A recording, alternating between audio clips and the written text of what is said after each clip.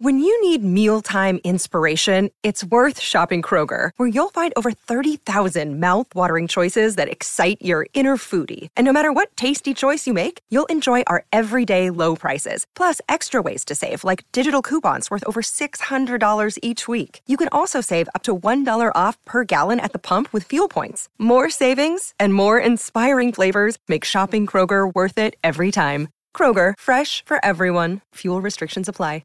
Another day is here, and you're ready for it. What to wear? Check. Breakfast, lunch, and dinner? Check. Planning for what's next and how to save for it? That's where Bank of America can help. For your financial to-dos, Bank of America has experts ready to help get you closer to your goals. Get started at one of our local financial centers or 24/7 in our mobile banking app. Find a location near you at bankofamerica.com/talktous. What would you like the power to do? Mobile banking requires downloading the app and is only available for select devices. Message and data rates may apply. Bank of America N.A., member FDIC. Hey, we love Burger King grilled dogs. They're made with 100% beef, and they're 100%. They're so good, they make us want to sing like... I can't believe it. Burger King made a grilled dog. Made with 100% beef. Flame grilled anytime you want. This July 4th weekend, put down the tongs, step away from the grill, and get to Burger King to try a grilled dog for just $1. Ask for the $1 grilled dog deal and get a classic grilled dog for $1. Only at Burger King. At participating restaurants on July 2nd and 3rd, limit 5 per transaction while supplies last.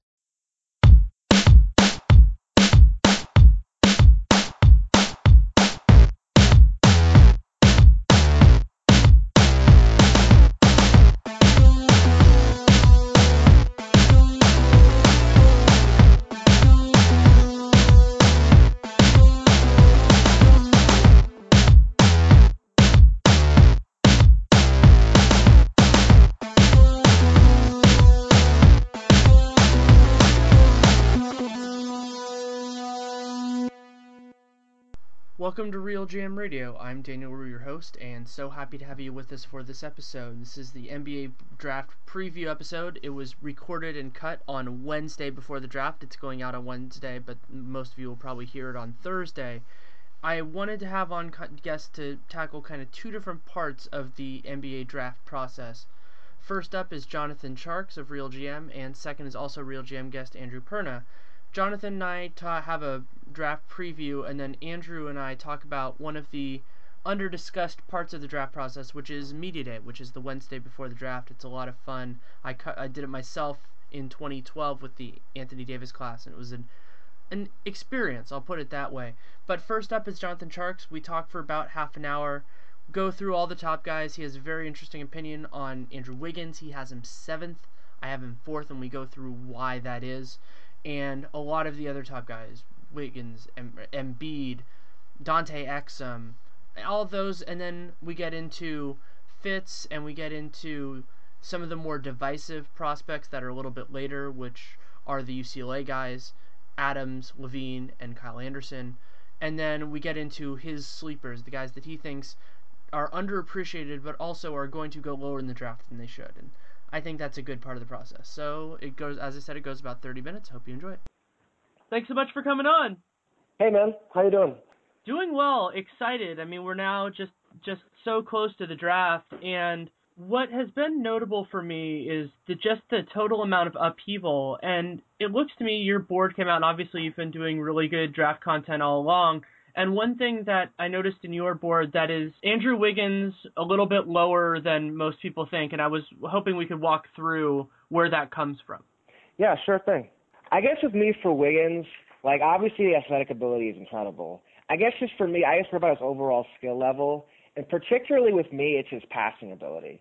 Because a perimeter player doesn't pass the ball very well. I just feel like it's somewhat sort of replaceable. The things even a good defender. It's just like, because Wiggins is so far behind us on ball handling, shooting, and getting to the basket that seeing the floor, reading a defense, that's like a second order kind of thing.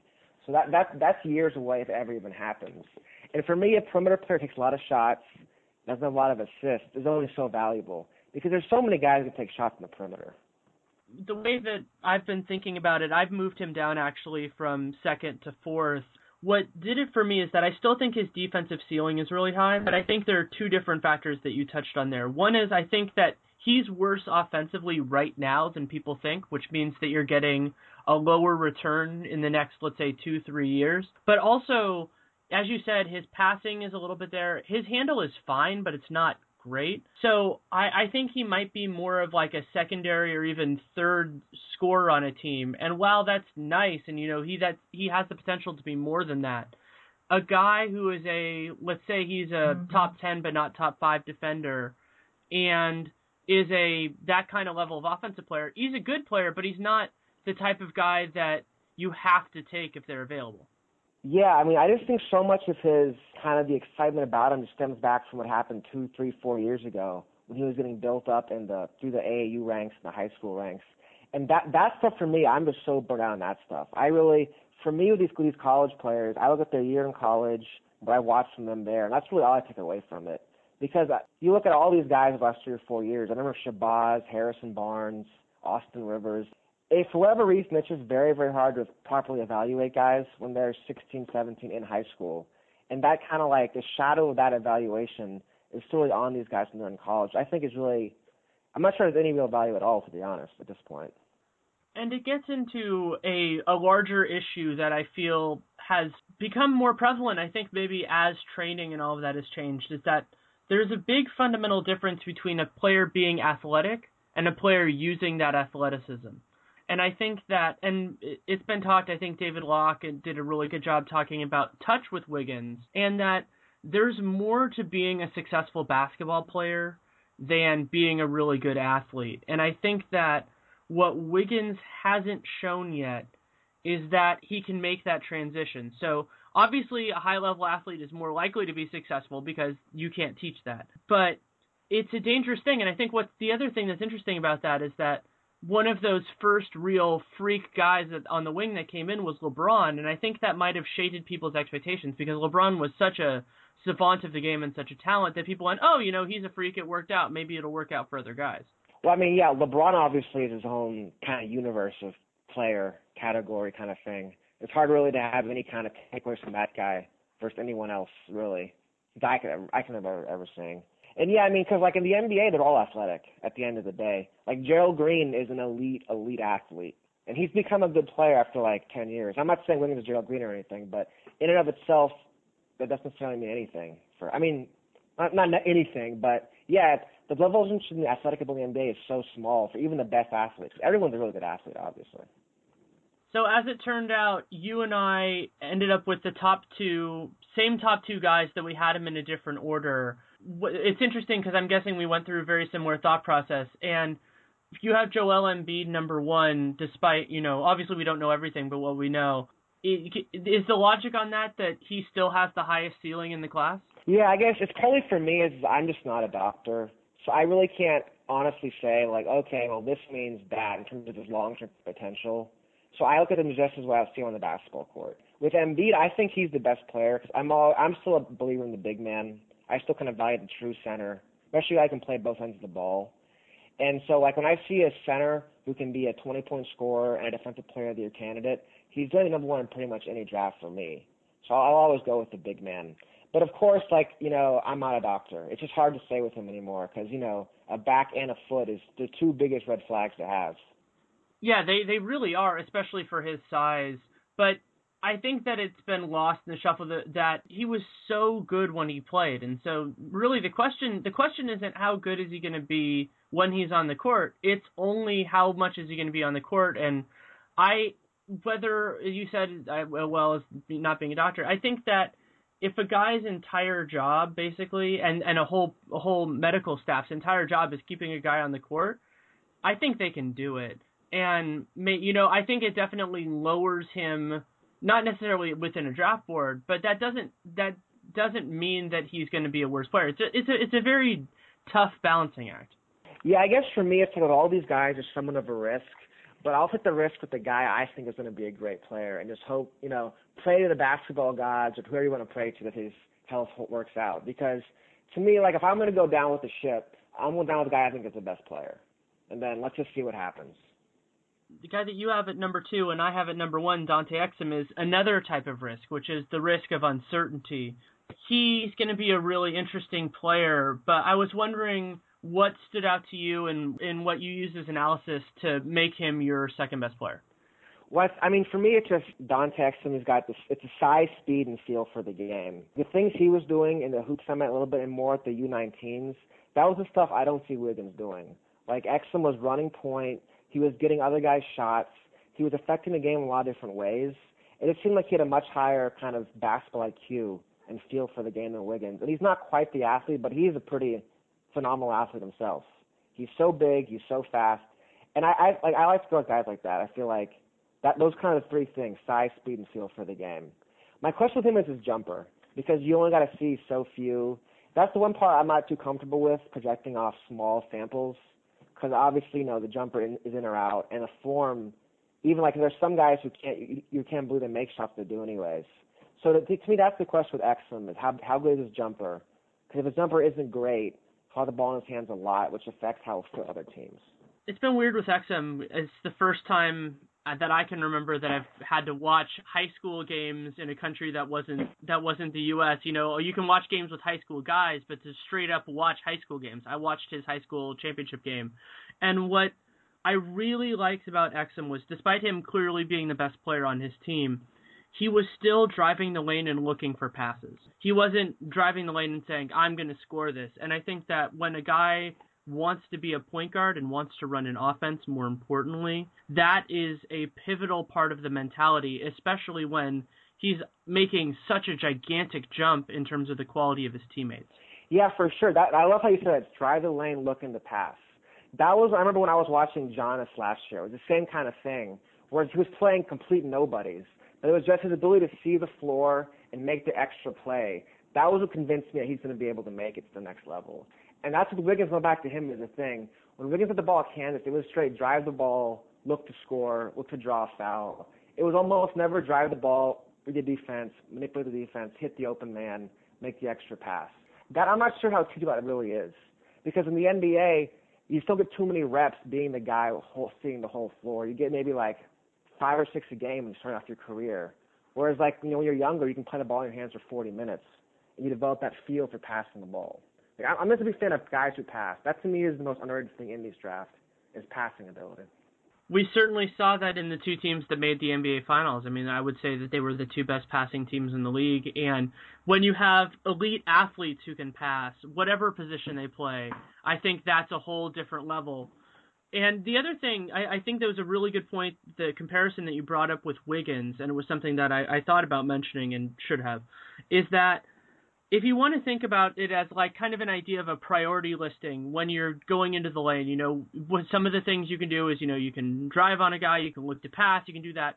What seemed like to me with Wiggins was that there would be times that he would just take certain things off that should have been on, like, oh, there's a big guy there, I'll go around him, as opposed to, there's a big guy there, I can finish over him instead of around him. And those kind of decisions worry me because there are going to be more guys in the way who are good at doing it. And so you want to have a guy who has faith that they can do that. And as critical as I am at points about Paul George, one good thing about Paul George is that he doesn't have that hesitation because Wiggins has the athletic talent to do it. It's not like there are certain guys who should have that hesitation because they're not good enough. But I think Wiggins is good enough but still has it. Yeah, it's just like at a certain level, you want to make the game as easy as possible. Like basketball doesn't be too complicated. Like if you got two guys on you, you move the ball. You have one guy on you, you take it to the lane. Bring that at a really simple level. And with George, at least, he finished year in college. He had 3 assists. And I think that was huge for his development because at his college team, he had the ball in his hands the whole game. There was no pressure on him to get someone else 15 shots.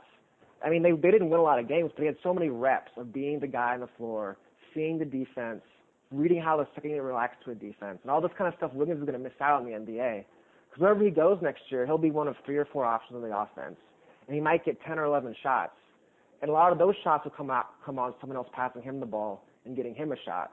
So it's just going to be hard for him to develop that kind of feel for when to pass and when to shoot. And I think that's just so important for a primary option, which is what you want to draft, a perimeter player in the top 3 or 4 picks. What's weird about Wiggins as a top prospect is that I feel that it puts him in a situation where he's not going to get his optimal role. And you see that all the time, the best prospects going to the worst teams leads that.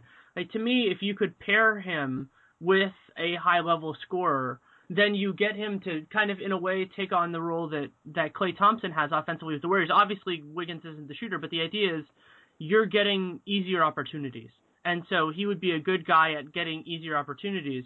The problem is, unless he goes to the Cavs and Kyrie Irving becomes something better than he is right now, he's not going to get that opportunity. And there are certain guys, I think Wiggins might be the best example of this, maybe in the last 4 to 5 years, of somebody who would be so much better on a great team than on an average or worse team. Yeah, I mean, you look at Paul George's development, like how he maxed out as a player. That was just perfect. He came in, I think he was a bench player his first year, a spot starter his second year, the third option his third year, the primary option his fourth year, and the team got better around him. And there wasn't too much pressure on him to be the guy right away. And that was like the perfect role for George. And I don't think Wiggins is going to have that, unfortunately, wherever he ends up going. Are you as high on the possibility, because I know you like him almost as much as I do, of a Giannis Jabari Parker front court as I am? I don't love Jabari, but I think that makes a strangely large amount of sense. Yeah, I think that's a great fit because because Giannis can defend multiple positions and a little bit Henson and Sanders too. So you go somewhere you can hide Jabari on defense and let him kind of do his thing on offense and stretch the floor a bit. I think Milwaukee makes a lot of sense for Jabari. The question I have for him is whether, with them, I guess, with Henson and Sanders, and how they figure that out. Because as it is now, there's not too much shooting in the front court for them. I'm wondering whether Henson would be a small ball 5 in the East and just move Sanders for more perimeter shooting.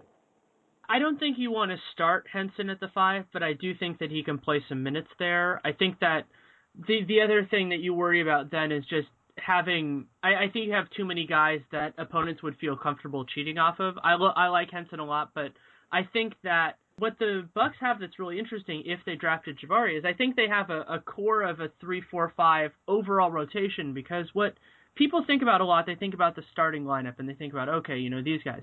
But most starters only play, 30, 35 or less minutes a game. So that means you have a bare minimum 13 minutes a game for other guys. So the Bucks would have enough minutes for Henson to dabble a little bit in both positions and kind of help Jabari in some different ways. And I feel like with those 4 guys, and maybe you add in another guy who's a specialist, probably as a shooter at the 3 to play 10 to 15 minutes a game, you have a good 48 minutes from all 3 spots, which would be really nice for them. Yeah, I guess the question I have with the Bucks is whether they still need another passer, whether they believe Knight is going to be the point guard for them. But I suppose there are other ways to find a point guard at the top of the draft. Oh, I agree. I think that what you do with those 3 spots is you basically have to throw away everything at the 1 and 2 spots. I don't really love any guys. And the other thing that's sad about that is I really like Ersan Ilyasova. I feel like he was terrible last year, but you can do better than him. And I think that Jabari offensively is going to be such a good player and also create opportunities for other guys and also give their offense an identity while they look for their point guard. Yeah, Jabari's a guy I feel like should be a better passer than what he was at Duke. I know that was his role at Duke was to score the ball, but he's got like in terms of Wiggins, Jabari's got a much better feel for the game, kind of overall like presence on the court. He should be able to pass better. And with him, I like putting him on a lot of athletes up front, so you can hide him on defense as much as possible. That'll be the key for him at least early in his career is go somewhere where he can guard the worst player on the 3-4. Hide him, have a guy behind him and block shots, because his defense is just not. It's not where it needs to be, that's for sure. It definitely isn't. And the other thing that changed my view of Jabari a lot, I mean, I was down on him all year as an elite guy, obviously still a very good talent, is I've been, over the last couple weeks, I've been arguing really heavily for the Warriors to acquire Kevin Love. And what I've been thinking about is obviously Jabari, at least early on, is not going to be the offensive player Kevin Love is. Kevin Love is really underrated as a player. But I think power forward might be the easiest position in the league right now to hide a legitimately bad defender. And I feel like if you have Jabari at the 3, or at least as a pure 3 primarily, so he's guarding those, I think it's a lot harder to hide him. But if you have him at the 4, you're going to have a rim protector anyway. If your team doesn't have a rim protector, you're probably going to be bad on defense. So it makes thinking about Jabari as a power forward, to me, dramatically increases his value because teams already know how to game plan for that flaw. Yeah, I mean, to me, with all these combo forwards, like the rule of thumb is if they're a guy you don't know is a 4 or 3, he's probably a 4. That's how it's because you always want. That's how it's kind of been lately. I'm a fan of that kind of line of thinking.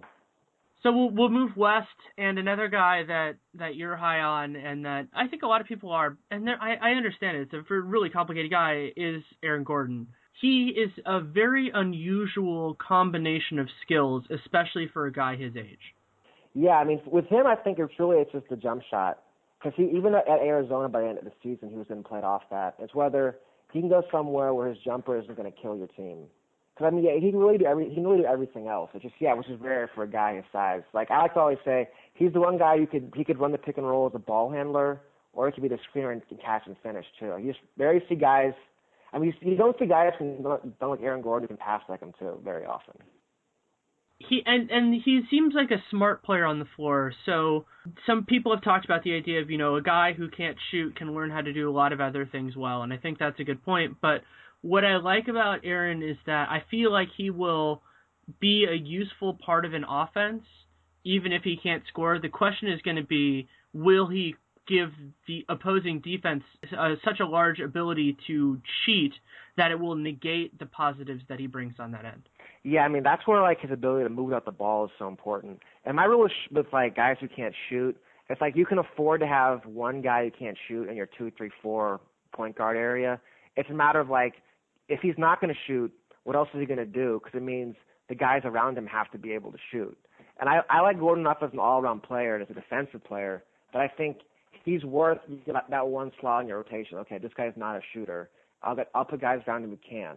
Because, the problem with Gordon is you put him with guys like who can't shoot also, so you have 2 or 3 guys who can't shoot.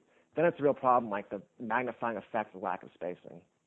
And that's exactly why I'm terrified of him going to Boston, because Boston has a point guard right now in Rajon Rondo who can't shoot. Granted, we don't know how long he'll be there, but it looks like they're at least open to committing to Avery Bradley, who is another perimeter player who can't shoot. I worry about that, but I think that what Gordon needs more than anything else, and we've talked about this, is he needs a team to understand how to use him well. I think that there's a very real chance that him falling in the draft would be a very good thing for his long-term development, because at that point it would be a team that really wants him. But at the same time, you can make the argument that if a team takes him really high, it's because they really like him, so hopefully they appreciate his strengths and weaknesses as well. Well, my thing with Boston is I'm not sure they need to worry about fit, because I don't really love any of the young players in their roster, really, for a long-term rebuild. So, like, to me, they're a team that could be 3 or 4 years away, because they used to have Rondo and Jeff Green now. They're both in their prime, and they're not going to be the best 2 players on a good team. And all their young guys, to me, have holes either one side of the ball or the other. Sullinger, Olynyk, Bradley. I don't love any of those guys. I'm not sure any of them are long-term pieces for a rebuilding effort. So, to me, they're starting from ground zero. Like, who they get now is these 2 picks this year, their picks next year. To me, they're a team in the middle of a complete rebuild. And so the fit isn't too much of an issue for them because they're starting over anyways. That's a good point. And Brad Stevens also appears to be a coach tactically that could, with enough time and everything, figure out how to use Gordon. I love the way that his teams play. So that could be, you're right, that if you wanted to kind of consider him as the first piece of the next team, that's a good way of thinking about it. One of the stories of this draft, more on the kind of draft prognostication side, is that 3 of the most divisive prospects in this entire class all happen to go to the same school, which is UCLA. And they're Zach LaVine, Jordan Adams, and Kyle Anderson. How did you suss out kind of that situation and how you thought of each of them as prospects? I mean, I can see, like, your boys. I can see how, like, you can go back and forth on them. To me, I kind of fell in love with that team as the season went on. And, like, I'm seeing the upside, the positives in all 3. But I can definitely see the downsides of that, too. Because that's what makes them such interesting players. Because they all have such distinct, like, pluses and minuses. But I really like their overall feel for the game. I like their skill set. I think they're all – I'm higher in price, all 3 of them, than most people are, I would say. We'll start with LaVine, I guess, because LaVine is the ultimate eye of the beholder guy. Because he pretty much did nothing off the – I mean, like, not nothing. But his overall body of work for a guy who could be a lottery pick might be the lowest I've ever seen out of one season in college. That's probably fair to say, I would imagine, right? Yeah, he's definitely in there. I'm trying. I mean, the other guy, but it's different, would be Kyrie Irving, just because he didn't play because he got hurt. Yeah, but I mean, even the games, Kyrie played 11 games and was like a superstar in those 11 games, whereas Zach was the second guy off the bench. I mean, I guess, was he behind Alfred in the rotation? I guess it was kind of back and forth with that, but he was probably their 7th option over the course of the season. Yeah, and the thing that's so weird about the UCLA guys is that if you could put Kyle Anderson's mentality and knowledge of basketball in Zach LaVine's body, I'm convinced not only would you have the number one player in this draft, but you'd have probably one of the top 10 prospects in the last decade. But that's the problem, is that Kyle Anderson doesn't have the physical ability to do everything that he wants to do, and Zach LaVine has the physical ability to do everything but doesn't know how to do much yet. Yeah, I guess for me, it's even more with Jordan Adams because they play the same position. If you had Adams' production in LaVine's body, he'd probably be he'd be a top 3 pick probably. But it's just like they're like the two sides of the coin. Adams is the guy who's produced at a high level since the day he got to UCLA in every statistical category, even though he can barely dunk, right? Like, I'm not sure I've ever seen him dunk the ball before. And LaVine's this guy. LaVine's like a warm-up guy. You watch him in warm-ups, and you're like, whoa, like he just kind of like jumps off the page. And then he hardly ever plays, so it's hard to really say. Like, for me with LaVine, if I hadn't seen him play like 2 games out of like all the games he had played, if I had missed the night he played Arizona State and he had 15 points in 10 minutes, and then he had a game with Oregon where Adams and Anderson were suspended, and he got to play 30, 35 minutes to hold the ball a lot.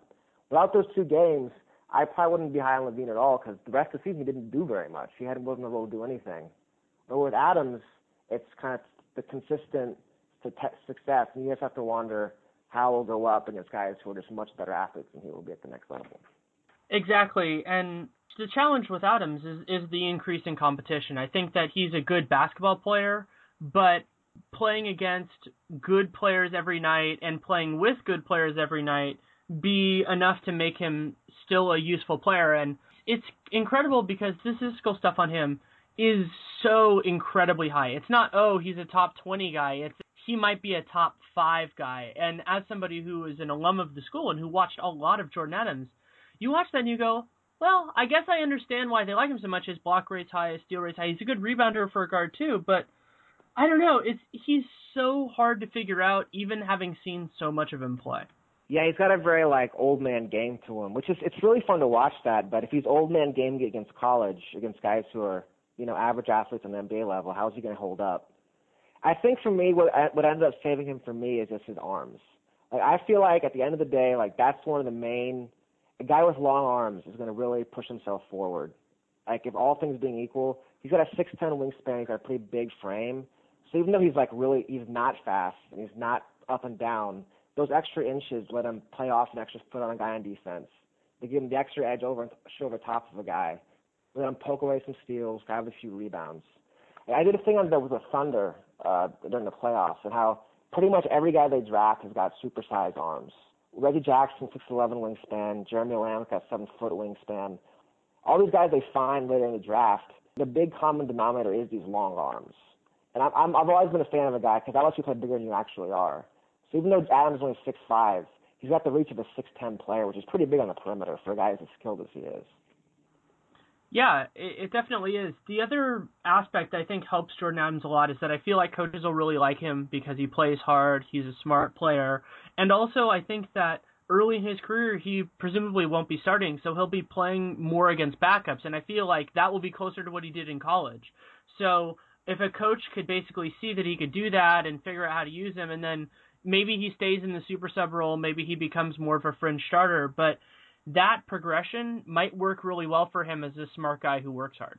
Yeah, I mean, I saw someone tweet about that. They were saying, Adams to a contender in the late first round could be one of the more instant impact picks in this draft. And, yeah, I think as a 7th, 8th man, he can really do a lot of different things off the bench, and he can help a team. He's a guy, if you're a guy looking to win, now he can help you right away just on offense at 15, 20 minutes a night. Yeah, he definitely could, and we'll go on to one of the things that I always like talking about with people are outside of the really the top group, are there any players that you think are let's just say underrated in terms of that you think will have a good impact in the league? I'll put on for a guy I've been a fan of since he came into NC State, and that's T.J. Warren. T.J. Warren, to me, if he had played at Duke or UNC, he'd be seen as a lottery pick for sure. His scoring averages are just insane. You never see a guy. He came in as a freshman. He was a 5th option on a team with a bunch of older players who didn't really pass the ball. He had 12 points on 60% shooting. Then as a sophomore, he's the only player on the team left. and he puts up like 25 points on 53% shooting. Like, he just scored the ball as he's ever seen a guy score a ball in the college level in a long time. And we've talked about one of the storylines with this draft is a lot of unusual players. TJ Warren is an unusual player in a draft of unusual players because he scores at such a ridiculous rate without having a particularly reliable jump shot and without shooting a lot of jump shots. In that way, his floater game is incredible and all of that. So he has succeeded in a way that is very different even for a guy his size. Yeah, to me, he's the only guy I've ever compared to Antoine Jameson. Like, that's why I've always been a big Jameson guy. I remember he had 1 year in Dallas where he was the sixth man on a team, and the team was like Dirk, Finley, Nash, Antoine Walker. So he pretty much never got the ball. And Jameson had like 15 points and like 48% shooting. And what he did was, like, when he got in the game, he was going to score the ball as soon as he got the ball, basically, from anywhere on the floor. Because he had that little 2-foot floater. And that shot is just so deadly for a big man to have. And you don't see, it's kind of like the Tony Parker shot in a 6'9" body. So you can get that shot off whenever you want if you had to touch on it. So, like, anywhere in the 15 feet of the basket, Warren can score in like half a second. So he just cuts, grabs it, and shoots it. And it's just very hard to defend a player like that who moves out the ball the way Warren does. Like, he's going to make, you run plays for him. You don't have to do anything. He gets him the floor, he's going to score points. He also fits very well with the more in vogue stretch four because if you're getting that spacing from that position, especially if you have a guy at the four who wants to play in the corner, that leaves more space in the interior for a guy like Warren to operate. You wouldn't want him on a team like the Grizzlies who already have two guys, but if you, let's say on a team like New Orleans that can play Ryan Anderson at the four and that Anthony Davis can be used all over the floor as well, I think he could be a really fascinating fit for a team like that if you used him right. Yeah, I feel like Warren is a guy who gets you points without having plays run for him. And there are just not, at 6'9", there are just not many guys you can say that about. Like, I think, to me, wherever he goes, he'll find a way to get points. And that's pretty valuable, especially for a guy his size. Are there any other players or subjects that you want to share with listeners? I guess one guy we talked about earlier is Spencer Dinwiddie. I love his game. Obviously, he has come off a torn ACL, but he's a guy I think can be a really good NBA player. Just a combination of size, shooting ability, and kind of overall feel for the game. That's a guy I think could be one of the steals of this draft, a guy who's going to fall because of his injury. Before he was injured, he was one of the best players in the country. He was, and what makes Dinwiddie interesting is actually part of the reason I love Dante Exum, which is that I feel like he could be a primary ball handler or a secondary ball handler. And I think that we're learning from teams like the Spurs that you want that. You want to have two guys that can initiate and that can run things because it makes it harder for defenses. And what I like about Dinwiddie is that he has succeeded as an off-the-ball player. He didn't do it a ton in Colorado, but he's a really nice shooter. I think he's a good catch-and-shoot guy as well. But if you want him to run the show, whether that be with starters or with backups, he can do that. And he's probably more of a two defensively, but having a guy who's a two that can be a primary or a secondary ball handler is a luxury. It's not a burden. Yeah, for sure. It's like he can do a lot of different things. He's not maybe elite in any one category, but he's pretty good at all across the board. So you can put him with almost any guard, and he'll be pretty successful. Like, to me, as a Mavs guy, I look at Dinwiddie as a perfect guy next to Monta Ellis. Because Ellis is a guy who's a 2 in a 1's body. So you want to find a bigger guard who can defend and shoot next to him. And there aren't many guys with that kind of overall skill set that would make a player like Monta Ellis better. Like, he's a guy I want the Mavs to get 34 if he's there. Yeah, and the other thing that I like about Dinwiddie, we've talked about his versatility, is that allows him to be what I call a bridge player. And the idea of that is that you can think about bench rotations in two different ways. One is more the line shift, like what Mark Jackson did a lot with the Warriors, which is, you take everybody off or you take everybody on. The other way is more of a rotation system where, you swap one guy and then you put another guy in. And what's nice about a guy like Dinwiddie is that you could, let's say you pull the other guy in, so then he's playing with Monte because Monte plays an insane amount of minutes. Then when you're ready to pull Monte, you can put in somebody else and Dinwiddie will still work. So a coach can be more creative with that, especially if he doesn't have a fourth guard that he likes. Yeah, I like that kind of the bridge because, I think the whole platoon model of benches going out of style. You look at the Pacers, and one of the reasons they've struggled a lot with their bench the last few years is they have such rigid roles for their starters that it's everyone's in, everyone's out. And so they have a hard time getting missed with the other best players. So they bring a whole new second unit, and they're going against guys who are like 2 or 3 starters and then some bench guys too. And it's just easier it's easier when you have bench guys like that to get other players play better, whereas they're having to create the whole new role for a team with 10 players. Yeah, I think we're in agreement on that. Well, thank you so much for taking the time. I'm looking forward to the draft on Thursday. Yeah, man, I'm looking forward to it being over. No more kind of endless talking. Let's get these picks done. Yeah, and then we get a whole new brand of endless talking when we get to free agency. Well, it's all in the game, I suppose. Have a good one, man. Thanks again to Jonathan Tjarks for coming on. You can read him at RealGM, and you can also follow him on Twitter at Jonathan Tjarks. That's JONATHAN TJARKS. Next up is RealGM's Andrew Perna. He called me less than half an hour after he walked out of the room for the NBA Draft Media Day. And the way that works, for those of you who are unfamiliar, is that they split the green room people, which I think was 20 this year, into 2 different groups, and they have everybody available at the same time, usually for about a half an hour. So you can go over and talk to whoever you want or sit and hear the conversations, and so you have to make choices about who you want to hear, who you want to talk to, and everything. And it's one of the more strange experiences in it, especially because for a lot of the younger guys, it's their first experience with anything like that. The only other parallel to it is the NBA All-Star Game. Works the same way, except that's split by conference because they have that to split. So we talk about that. We talk about Media Day and some of his predictions for the draft on Thursday. It's going to be exciting, and it was a lot of fun to have him on. Andrew and I actually covered the draft together in 2012, so go into a little bit with that. And the guys that impressed him, there were a couple of insight pieces into that I thought were particularly notable, and we'll see where it all turns out, but it was so much fun having him on. Thanks so much for coming on. Hey, no problem, Danny. So you just got out of the media scrum for the draft, which is one of the more interesting traditions with it. We'll start with your general takeaways from that. It was definitely a highly populated event. This was literally my 8th one that I had covered, and by far this is the one that had the most members of the media covering it. Obviously, I missed the LeBron year, but I mean, so many crowds of people. I would say probably about 50 more members of the media than what last year. And obviously that's because of Andrew Wiggins and Jabari Parker. The crowds around them were enormous.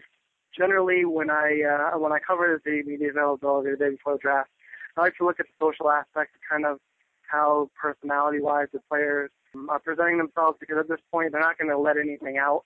But it's definitely something that it's one of my favorite events to cover. It was one of the things when I covered the draft with you 2 years ago that I think really was interesting to see how players adapted to such an unusual circumstance, because there are a lot of people around, but they're also going to a bunch of people, so you're answering the same question a bunch of different times, and you could see how that reacted, because players are going to deal with the media a lot, and you can draw on that in terms of how they're going to interact with coaches and other players and things like that. Absolutely. I mean, they get asked, I would guess, the same question 3 or 4 or 5 times, especially the more basic questions, like who you worked out for, what you felt you did in the workout, how you felt you did, who you matched up with. And then you get the token strange questions like, what will it be like to see yourself in 2K15, and what are you going to wear, and stuff like that. So there's definitely a wide range of things that these guys have to answer at this event. I think more so than probably any other event that they go to, or that they're forced to talk to the media at, because you have, those cupcake questions for the fun little profiles that you can read for these guys. And then there's, the more in-depth, hard-hitting questions about specific parts of their game, how they feel they may fit in with certain schemes as far as teams go. And it's very interesting to see what questions they're comfortable with, how they handle answering that same question over and over again. And in general, just how they deal with the attention, because for some of these guys, this is probably the most attention they've seen, whether they came from a smaller school or, or at a school where, they're comfortable with the contingent of media that, has kind of surrounded them for their career. And now you have all these new faces and everybody's looking to get a piece of them. So it's a fun thing to see. And it's also interesting to see a couple of years down the line when these guys are established NBA players and more men than they are now, and how they act. Who stood out to you in either a positive or theoretically a negative of this group? I'm being 100% honest when I say I don't really think there's anybody that stood out negatively. I didn't get a chance to sit down and talk with everybody or a chance to even listen in to everybody. There's close to 20 prospects. That's a large class this year that they invited. So I really wasn't negatively affected by anybody. If it, looking back historically, I mean, you expect to see some guys that are a little immature, some guys that maybe don't know how to put into words what they're feeling or what they're thinking, within the seconds that they need to at this type of event. I remember the only player that's really hung with me for years in looking not down on, but just wondering, how mentally mature is he, is Michael Beasley, and we know how that turned out. But positively, I mean, I think everybody represents themselves well. I think in terms of comfort, I think Doug McDermott and Shabazz Napier were probably the two most comfortable players with all the attention.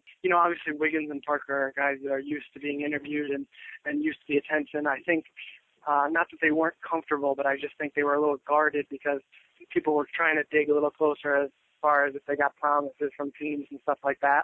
But if I were to name the two most, cool, calm, and collected guys, I'd definitely say McDermott and Napier. And that certainly makes sense because those are both guys who have dealt with a different kind of attention, closer to what this is for a very large portion of their, if you want to call it adult life. I mean, definitely, absolutely. And, Napier's I'm sure he saw a lot of familiar faces from New York and Connecticut media that covered him at UConn. So he was just kind of sitting back and enjoying the ride. He even remarked that, it's just something that he's kind of soaking in, which is something that you hear every prospect say, but you don't always see it manifest in their mannerisms and how they look. But he was just extremely relaxed and talked about how being so close with his mother and growing up, it was very important for him to graduate. And walking across the stage to receive his diploma at UConn, he said, was a bigger night than winning the title this past April or even than tomorrow will be when his name was ultimately called and he meets Adam Silver on stage. So, you can definitely see, like you said, the guys that have dealt with it, and, McDermott being, the player that he is and spending more time in college than a lot of these guys, he's a little more seasoned as well. You also talked to one of the rawer guys, not necessarily from a media perspective, but from a basketball perspective, in Zach LaVine. I was wondering what you took away from that. I talked to him and I said, what is your take on how teams evaluate you or teams see you? And he said, he's gotten this reputation as, just an athletic freak and, YouTube mixtapes, of his dunks and stuff like that. But he didn't feel that he was really recognized for that athleticism until about the last year. He said, I put up 25, 35 points a game in high school, and, people thought I could score. They didn't really look at me as this explosive athlete. They knew I could dunk. But what I take away from that is I think at the high school level, he probably was able to score more easily in a variety of different ways, maybe at lesser competition. And then when he got to the next stage, some of the holes that he has were probably exposed a little bit, and he was forced to rely on athleticism a little more than he probably liked, and he'll probably adjust to that in the NBA as well. But he also said that he tried in his workouts to show teams that, he has more than just the athleticism, that, he has worked on his offensive game and that he's a hard-working player, and he listens to instruction and things like that. I thought that was interesting, and it's definitely, something you'd like to see from him because, a player that at this moment, known for his athleticism, you need more than that in most cases in the NBA because not everybody's as talented as, the LeBrons and Kevin Durant. And did you hear him mention at all, I've heard him say it in other interviews, that he still sees himself as a point guard? I did not personally. I spent maybe 4 or 5 minutes with him, and that wasn't touched on by me or anybody else. But I did notice I don't know if you'd call it a trend, but it seemed that most players in this draft class at one point in time, him excluded, simply because I may not have been there for that portion, was talking about working on their ball handling skills. And I'm not just talking about the Marcus Smarts and the Napiers, and the Paytons, the guys that you'd expect to talk about the ball handling skills, the smaller guys, the guards. But I spent a lot of time with some of the bigger guys, and they talked about, they know NBA teams want a guy who, doesn't have stone hands, a guy that can handle the ball, a big man that can pass out of the post and stuff like that. So I think you're seeing a trend towards that in the league these days. And, we saw that from, big men that can pass and how successful they were this past season in the NBA. Yeah, there was a quote that's been circulating a little bit about from Novanle that's been saying that he considers himself at least partially a small forward, which is really interesting, especially as somebody who followed him as a prospect when he was a small forward. Whether you want to attribute that to a guy like Kevin Garnett or you want to go more current generation to a guy like Durant, there definitely is an interest in that, and I think that the other part of that is it might be that they know NBA teams value that, and so to maybe somebody will pick up that interview and be like, oh, that's nice that they did that, and maybe that helps their draft stock. Absolutely, 100%. I spent a lot of time with him, and he talked about the fact that he sees himself going into the NBA at least immediately in his first couple of seasons as sort of a stretch forward, because he's got that size, but he doesn't necessarily have the body to bang with a traditional center or even a traditional power forward. But he thinks that his three-point shot was improved over the season at Indiana, and he thinks that since it's something that he's been working on, he said post the Hoosier season, that's going to be a strength for him. He wants to be. He mentioned Chris Bosh a handful of times as the kind of guy that can grab a rebound, leap over guys who has athleticism, and then when need be, step out and hit a jumper, to draw out defenses or whatever, work with whatever team's scheme that see where he ends up. And I mean, that's definitely, I guess, a suitable comparison if you're looking at the high end for him, the very high end. But if he models himself in that type of role, he's trying to carve out a path to success for himself in the NBA. And I think, not that either of us are that old, we're the same age, almost 30, but I feel like over the past couple of years, prospects are getting a little more cognizant of finding that slot that will get them longevity in the NBA and finding out and figuring out what teams want and need, as opposed to just kind of relying on the body of work that they have in the past. They're, evolving and expanding after their college careers, even in the couple months leading up to the draft. And I think that shows a sign of maturity. I think it's obviously something that I'm sure agents and hangers-on are pushing players towards. But I think ultimately that helps teams evaluate, and hopefully in the long run it turns out to a better turnover in terms of players hitting on where they're drafted and less bust. I don't know.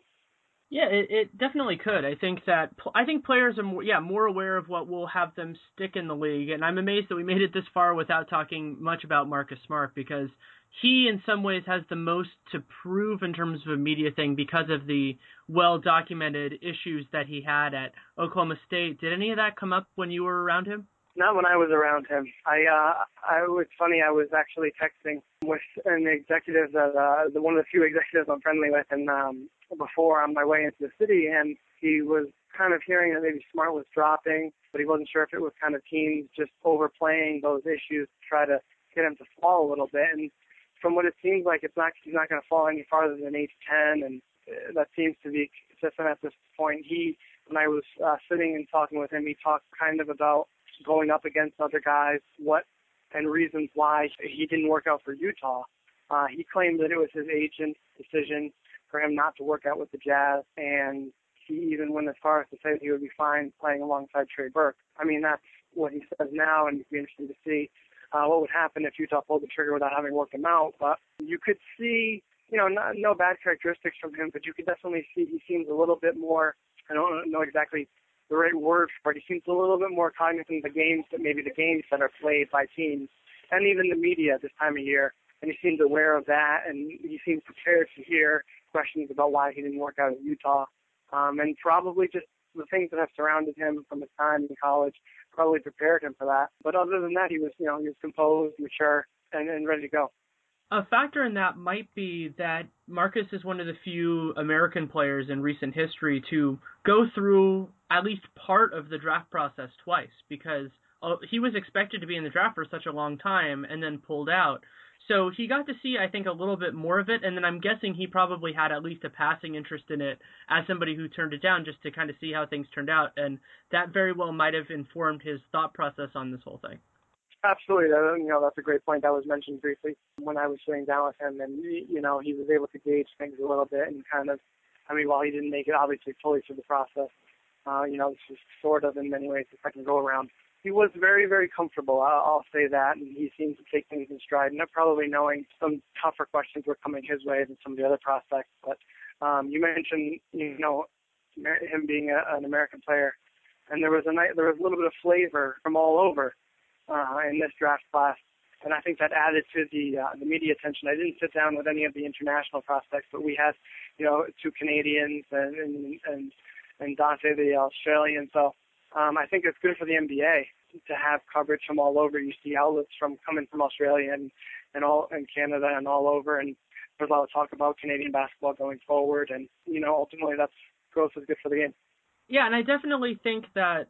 And obviously we can draw the international player lines differently. I mean, even a guy like Dante Exum, who didn't grow up in the United States, he's the son of a basketball player. His dad played with Michael Jordan. Yeah. So it's definitely interesting to see how what used to be a really big line of division, Americans versus non-Americans, that line is blurring really hard right now. And I think that from a media perspective and from a lot of different perspectives could be a really unique aspect of the NBA, because you don't really see that in the other professional sports, at least the North American professional sports. Oh, absolutely. And you're right. You have these players that, are considered, by the league, and when people make crazy statistics about the draft prospects that are considered international, and, they probably played at least a year or so at a prep school somewhere in the United States. And you talk about, Wiggins, and he's obviously spent time here.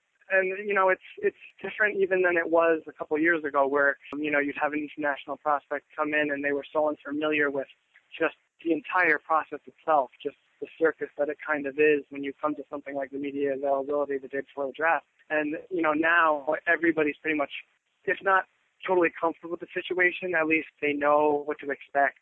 They know stock standard answers. I remember Jonas Valanciunas was probably the last quote-unquote international prospect that came through that kind of seemed like he was overly blunt and maybe didn't quite understand the games that are played in that situation. And you see guys much more guarded now. I mean, everybody's going to get asked about, who they felt they worked out with best, and did they receive any promises or talks from or considerations from any team. And everybody pretty much at this point, American or international, knows to give a stock answer and not let anything go, whether or not they've received, any indication that a team is really interested or not. And, I always laugh at, when prospects are asked that question, where do you think you'll go, or do you have any indication? Because there's probably a 1% chance that they're going to give you anything other than a completely bland answer. And I'm going to miss some of the bluntness as somebody who covers Andrew Bogut. I think that it's a really fun component of team dynamics as well as media dynamics. I think that it's good to have those people, though obviously there are some people who are like that with teammates and not with the press, and that's totally fine, of course. But I don't know. I've always had fun with those type of guys. Yeah, I mean, they're obviously more engaging and more entertaining, and there's obviously a component to guys like that they, I don't want to say they, love the attention, but they know how to play the game, quote unquote. And, they'll give, you a little something, and they, whether or not they admit it, expect, that, okay, you're going to like me a little bit better, and maybe you're going to be a little kinder. And that's not always the case, I guess, in this now and day and age with, more bloggers and people covering from afar rather than, in person. But guys like Bogut, I mean, a handful of guys around that I've covered that have been a little bit more open, guys like Hibbert when he comes to my Boston area, and Nate Robinson when he was in Boston, and Glenn Davis, guys that are willing to give you a little something. It makes it a little bit more engaging. They let their personality out a little bit more. I think a lot of these guys are guarded nowadays, which you can't really blame them, which is unique, I think, because people talk about how much more access we have to guys like this nowadays with Twitter and all that kind of stuff. But I think it also has the reverse effect where you see guys become more guarded and aware of what's going on around them. And then it's nice for the Boguts and stuff like that to come out and have everybody around them and kind of, soaking it in. There wasn't really any one prospect there today that kind of commanded the room 100%. And that's not a detriment to any of these guys. It's just a simple fact. I think it was one of my first drafts. Joakim Noah, obviously, known for his gregarious personality, was kind of holding court the day before the draft in New York City. Obviously, a place where he was comfortable with the attention and just kind of, almost putting on a show. And those things tend to be rare nowadays. the guy that I think about in terms of really impressing me on a personal level on that Wednesday before the draft is Damian Lillard, just because of the way his confidence, but also his I don't know what it is. Well, it was his emotional awareness, I guess, could be the right term for it. But was there anybody that struck you, even if you just saw it, that you're like, wow, that guy looks like he knows what he's doing? Definitely, today? And I touched on it before, but definitely Napier. I mean, whether it's just his personality. I mean, I haven't spent any extended time with him. Whether that's just his personality, and it may be, and it kind of seems like it may be, or he's just totally at ease and gets it and is comfortable with what happens. He talked freely and without, any sort of pregnant pauses about not really caring where he went, about having spoken to Kemba Walker, who went ninth a couple of years ago, and I think there was some talk that he could have gone a little bit higher, and he kind of waited a little bit. And he said, if that happens to me, it happens to me. He's going to be, and he's going to be an NBA player. He knows that. He's going to get a chance, to further his basketball career, and he's comfortable with wherever that happens. Everybody says that to a degree, but not everybody says it as well, as freely, and as convincingly as Napier did. And to that point, I think there were some guys that are kind of on the opposite end of that spectrum, and are still kind of figuring things out a little bit. I think Vonleh is one of those guys. He was very honest, but not 100% comfortable with all the attention. I think he's still growing into himself, his body, and mentally. But to talking about guys who are candid, he did have some honest responses about, somebody asked him, "What's your biggest weakness?" And he sat there and he thought for a minute, and he said, at this point, I think everything's a little bit of a weakness because you have to work on all aspects of your game, and you can't be, complacent in any one area, whether he thinks rebounding or whatever is his strength at this point. And while he seemed, his age physically and in terms of maybe his self-confidence, I thought that was a really great answer for a kid to give before they step onto the stage, because you can't fall asleep, and you want a guy who's going to be working on all aspects and not considering anything a strength at this point, because you're looking to get to your ceiling, not just stay where you are right now. That's a good point. It's encouraging to hear. We'll look a little bit more towards tomorrow. You're going to be in the building. Is there anything that you're expecting to see when we come to the draft, or is it basically just a gigantic pool of insane right now? It's pretty much going to be that. I mean, around this time of year, you hear all sorts of crazy rumors. And then I've tossed around the idea in the past, but there's just not enough time, or maybe it's just lack of effort, of just writing down all the crazy rumors that you hear the few weeks leading up, and especially today and tomorrow morning. And then looking back in a few years and thinking, oh, wow, did we know how close the Cavs, we joke about how close the Cavs were to, actually trading that pick. Was that even a possibility? And, what was Utah offering? And did, the Bucks make some promise to Parker and all this stuff? And I think a few years down the line, it'd be funny to kind of look back and see how either prophetic some of those things were or how silly they were. It'll be interesting to see what happens tomorrow. I think a draft like this, it's so deep with so many guys that, seemingly can make a big impact. It could be a little bit more fun than some of the drafts in the past where we've kind of known where a lot of guys are going to slot. And, overall, today is the day that you put in a little bit more work researching and getting interviews and talking to guys. And tomorrow it's a whole new step for these guys. The next time you talk to these guys, they're going to be NBA players. They're going to know where they're playing. So it's fun, too, to see where they make that transition over the 36-hour period, to amateur to professional. And it's New York City, so it's always crazy. Yeah, and the other thing that you get a better sense of when you watch the draft in person, and part of the reason why, in particular the NBA draft, is when I wake up on the morning of the NBA draft, it's the most excited I am for any day of the year. And the reason for that to me is that it's a really important thing for those players. It is a huge moment in their lives. It means for a lot of them that they're going to be financially secure, at least if they don't screw it up. And that's a huge thing. It's the biggest step in their professional lives, at least as athletes. And you get a real sense of that. You get a sense of it on the Wednesday, but the Thursday, I feel like that kicks in not only for media members, but for the players themselves. Oh, absolutely. And I mean, I don't think enough is said about, in terms of basketball, I know it's sometimes mentioned in baseball and football, that if a guy's drafted to the wrong team or the wrong team takes a guy, unfortunately, that can, handicap the rest of his basketball career. I mean, you hear a lot about teams that don't develop baseball players well, because obviously the developmental process lasts much longer, and it's not under the fine-tooth comb that it is at the other levels. You talk about football where a player is drafted, it's kind of a scheme where they're set up a little bit more for success, and more so than the NBA, they're allowed maybe a year or two. In the NBA, these guys, for the most part, these lottery picks are going to come in and they're going to play rotation minutes at the very least.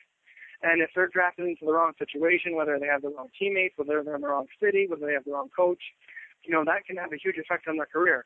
And that's no fault of the player, and in most cases it's no fault of the head coach or the teammates either. It's just circumstance. And, so there definitely will be some player here that, ends up at Team X, and if he was at Team Y, his career would have played out a little differently. So it's really interesting to see because, reputations are earned pretty quickly nowadays, and there's not going to be much time to make a first impression on NBA fans. And whether you end up on the wrong team and things don't go well, and then you end up, onto your second team, but an opinion has already been formed of you. So it's a much bigger night for guys than I think some realize, especially with teams allowed to with CBA structured for teams to keep their high draft picks a little longer than maybe a decade or two ago. So it's interesting, and I'm excited. It's the biggest night of the year for most NBA fans, bloggers, media, whatever. So it's kind of nice to just charge yourself up, get ready for the next day, and then Friday will be a day of decompression. Well, have a lot of fun with it. I'm sure it'll be an interesting experience, and I think the uncertainty this year will be very interesting in the room, and I think it'll play really well on TV as well. I agree, Danny. Thank you very much for having me on. Thanks again to Andrew Perna for taking the time to come on. You can follow him on Twitter at Andrew, ANDREW _Perna, PERNA. And you can also read him on Real GM, just like you can read Jonathan Tjarks, and was so happy to have both of them on. This is going to be a very unusual draft in the sense that the top end, and some people even put this with the very top guys, is very balanced. I wrote a piece on this for Real GM a couple days ago, but that the line between number 1 and even number 9 in my case is really not that large, and that means that some teams are going to be happy to end up with anybody, but that also means that there will be intense variability in terms of where certain people end up. So you could see trades if there's somebody who loves Aaron Gordon and they think he might go at 7 or at 9. Maybe you see somebody jump in, and those factors make it unpredictable. The other thing that makes it very hard to really calibrate is the increased importance now of free agency with LeBron James opting out and opting out before the draft, because that affects how teams view their own cap space, which of course can be affected by draft picks, because for some teams that is their greatest asset to unload a contract. So I think we will see at least one move in the lottery, likely in the top 10, that is a move eyeing one of the major free agents, LeBron, Carmelo, whoever. I do not know. I do not have sources on what that will be. It's just my instinct with everything else. But even if the draft is more boring in that way than it was last year or other years, it's still such a monumentally important thing, not only for the league itself, but for the players involved. And it is such a monumental step in these people's lives. And that's part of the reason why I've always been a draftnik. I'm an NBA draftnik. I'm an NFL draftnik. And I would be baseball if I could follow college baseball more.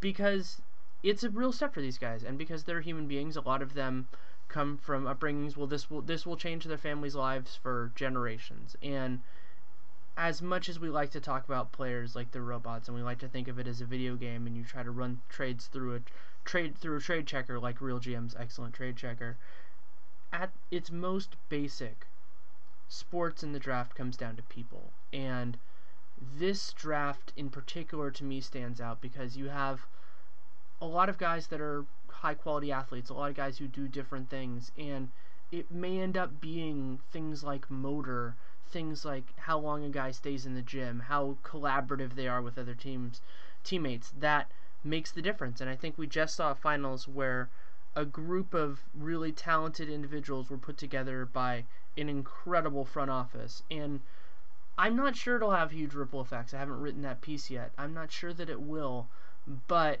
there are definitely lessons to be learned there, and I, for one, am just absolutely captivated to see what Thursday brings. I hope you'll enjoy it, and Real GM Radio and myself will definitely provide you with a lot of insight into that. I hope to have my personal draft piece out within the first half hour after the draft is done, though obviously that depends on other factors. So thank you so much for listening. I appreciate it. You can hit me up on Twitter at Danny LaRue, that's DANNYLEROUX, or you can also send me an email at daniel.larue@realgm.com. I read everything you send. I try to respond to everything that I can, and it makes the show better. I really do appreciate it. I do read it, and thank you so much for listening. It feels, even though it hasn't been a year, it feels like this is the end of one year and the start of another. So thank you so much for coming along for the ride. Hope you stay with us. I'll be here as long as I can, and thanks, take care, and make it a great day.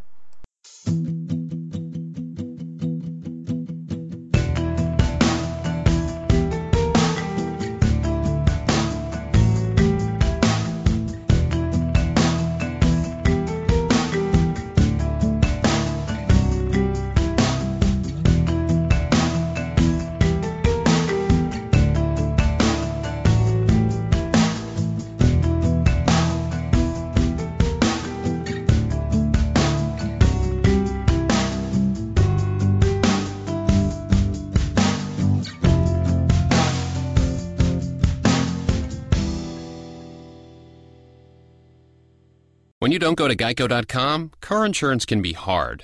Like early 90s heavy metal hard. I'm yelling and screaming and I'm loud. Roar! Geico makes it easy. You can review and update your policy or report a claim on Geico.com or the Geico mobile app. Because shouldn't we all have a little less stress in our lives?